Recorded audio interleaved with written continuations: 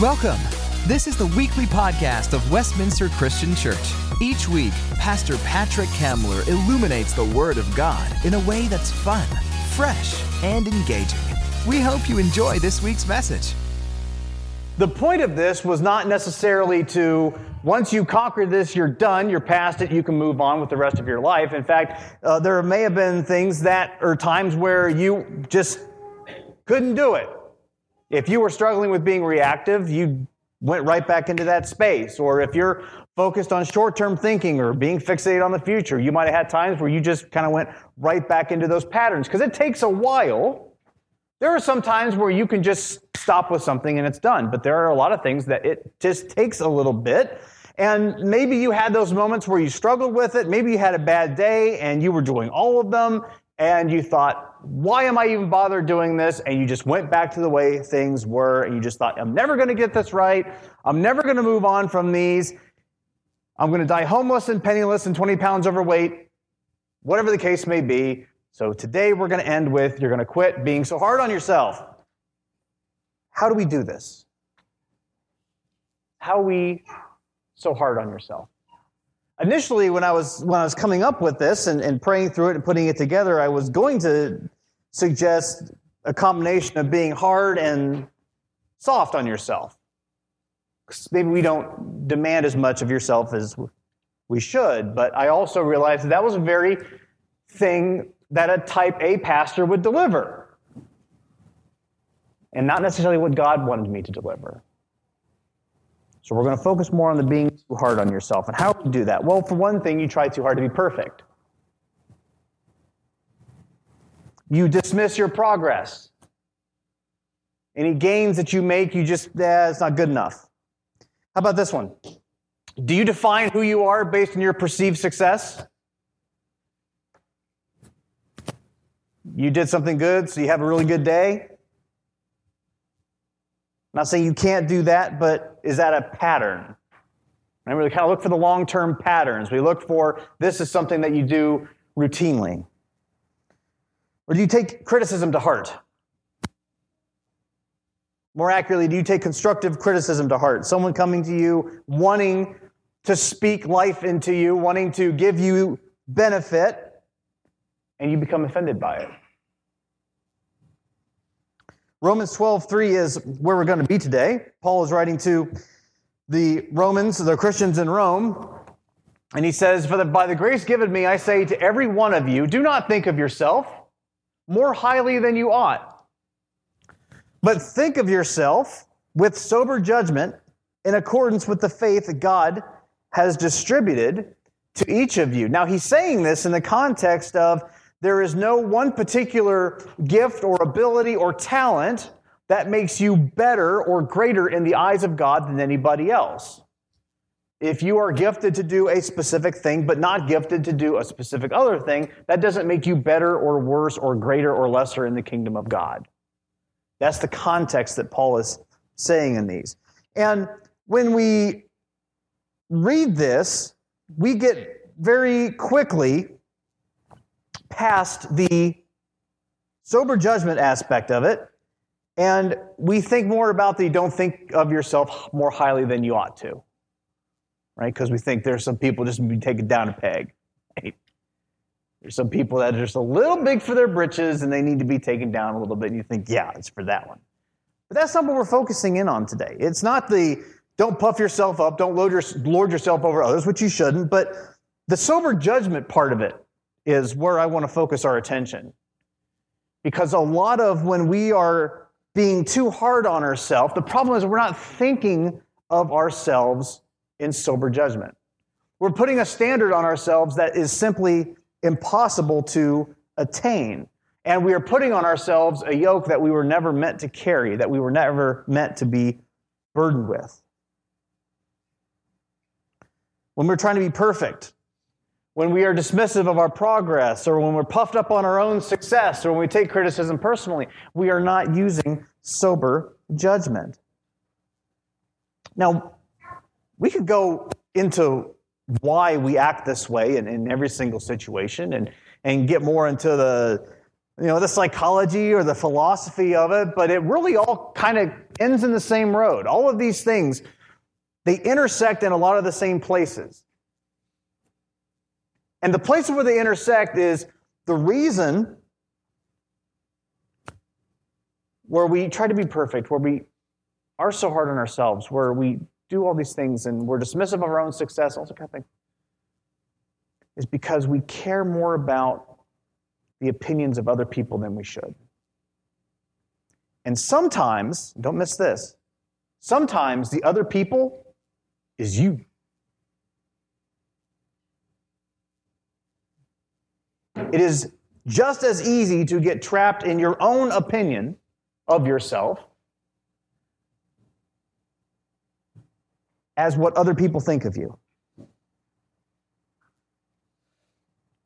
When we're trying to be perfect, do we seek perfection for any other reason than we want the thing that we put out there to be loved by everyone? I've known friends that are in creative endeavors, and I'll tell you, if you leave them alone, they will never put anything out because it has to be perfect, because there can't be a spot or flaw or blemish at all on this thing that they put out there. Whether it's a book or whether it's a drawing or whether it's a video or anything like that. And something that I've learned, and if you're struggling with something like that, here's something that I've learned. No matter how good you think the thing is that you put out, even after you put it out, if you rewatch it later or reread it or look at it again, you will find the things that you did wrong. They're out there. They exist. They always will. It doesn't mean you shouldn't put things out there. It doesn't mean that you shouldn't do things. And if you're waiting for a time where it will be perfect, it's never going to happen. Because you are not perfect. There will always be some mistake. There will always be some flaw. There's going to be one team that emerges today as the Super Bowl champion. So one fan base will be happy. Well, kind of happy. You guys are ridiculous. 31 other fan bases will be looking to fire somebody or make a change. There aren't a lot of fan bases out there that make the playoffs, maybe win a game, or don't win a game. Sorry, Browns fans. And think, man, that was a great season. I look forward to next year. The Bears more than doubled their win total last year. We want to fire everybody. And don't get me started on the whole drafting the quarterback thing. I don't want to talk about it. Because perfection is the goal. And well, what does that even look like? Whoever wins the Super Bowl today is not going to be a perfect team. They're going to be the team that plays the best today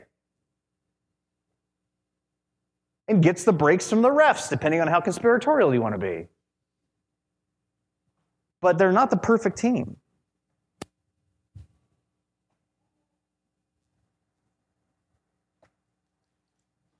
And it's going to be very easy for people to wrap their identities around this success. You can even stick with football in this. You can take it to anything. Like, it's very easy when you have success at something, when you are good at something, to completely craft your identity around that.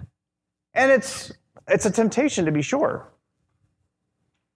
And all of us, or I would say probably the vast majority of us, have done it at some point. We find something that we're good at doing, and we just lean into that. I'm not saying you don't do that, but you make that as part of your identity, that this is who you are, that this is who you're supposed to be. And the problem with that on the other end of it is, if you lose that, what does that say about you?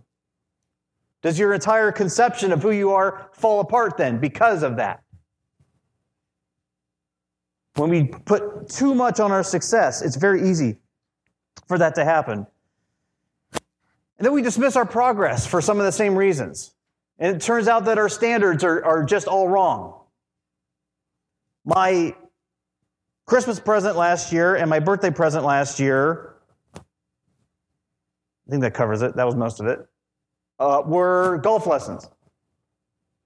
Because I needed golf lessons.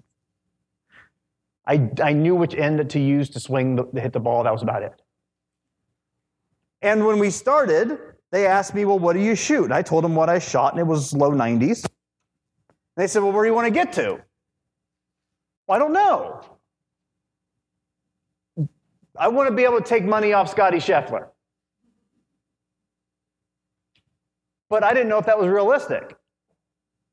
So I'm looking at him, kind of looking for a hint, like what should I say in this? Because I don't want to turn pro. I love my job. But I really want to beat my high school friends. So I said, how about 80?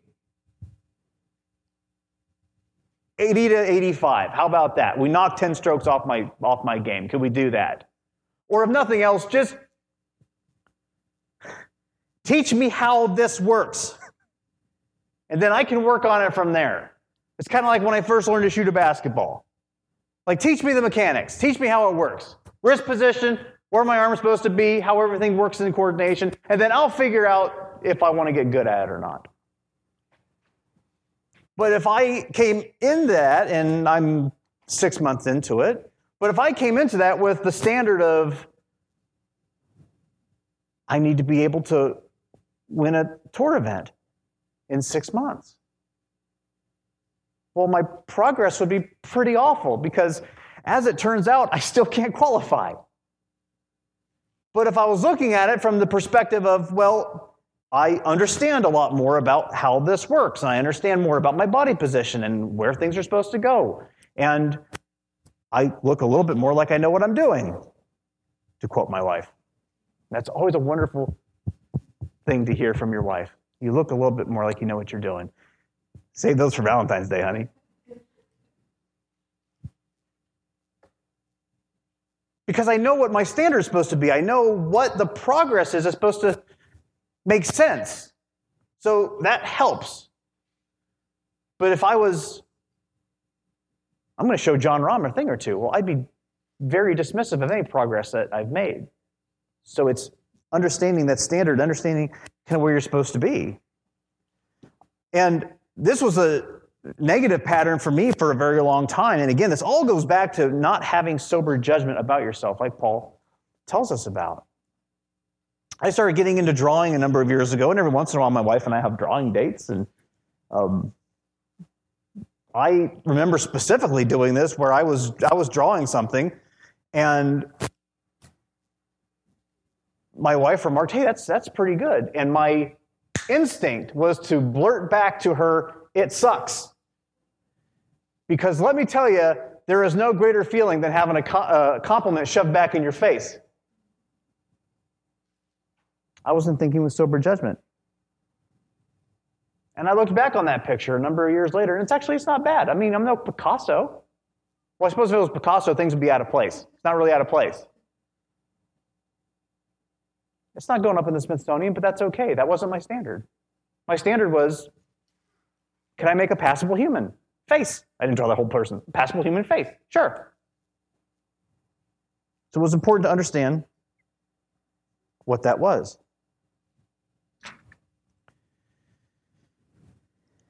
And again, going back to what we've been talking about, if you're still living in reaction, if you're still captured by fear, if you're focused on short-term thinking, if you're fixating on the future, if you're comparing yourself to others, man, it becomes really hard to not be so hard on yourself, doesn't it?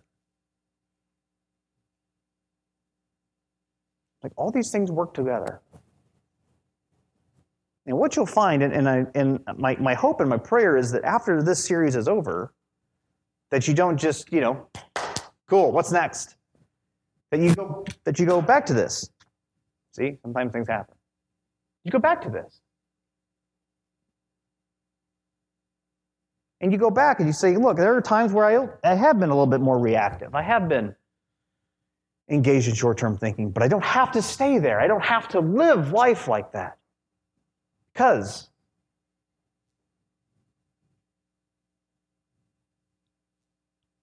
I broke it.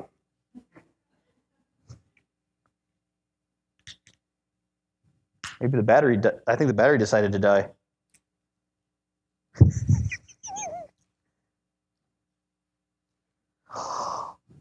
There we go. What God says about you trumps what the world thinks of you.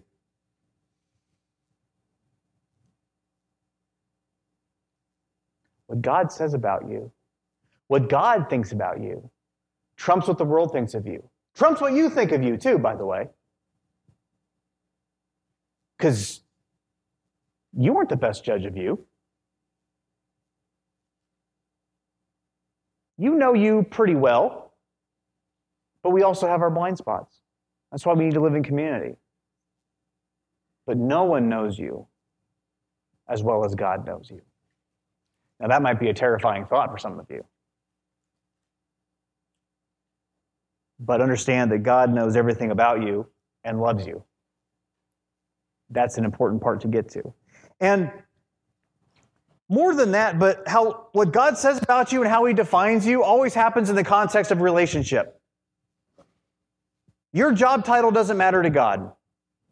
What you can do, what you've been gifted to do, what your talents are, doesn't make God love you any more or any less. It would be like giving our kids a present and then realizing and then saying something like, well, I only love my kid as long as they use the thing that I gave them.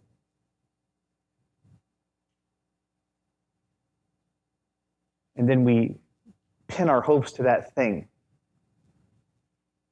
And if that thing goes away or that thing breaks, we think God doesn't love us anymore. That's could be farther from the truth. That's a lie from hell. God defines you in the context of relationship. And we understand this because to some of us, we're a mother or father, we're a husband, wife, brother, sister, grandma, grandpa, husband, nephew. And professional titles are cool too. It's lawyer, doctor, president, reverend, MVP. Those are cool too. But God is not impressed by those. God doesn't love you any more or any less. You're a son in whom He's well pleased. You're a daughter in whom He's well pleased.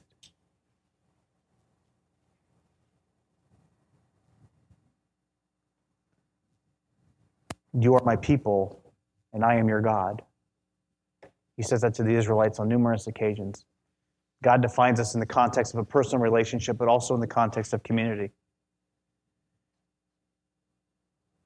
And so when the world eventually fails us, when our own plans for salvation fail us, when our pursuit of perfection fails us, when marveling at how wonderful we are fails us, and when the opinions of others fail us, we have a God, and what He says about us is much more important than what the world thinks of us. Thanks for stopping by to hear this week's message, but we'd love to see you next week. We meet every Sunday morning at 10:30 with discipleship groups at 9:45. This has been this week's Westminster Christian Church podcast. Have a great week. See you next time.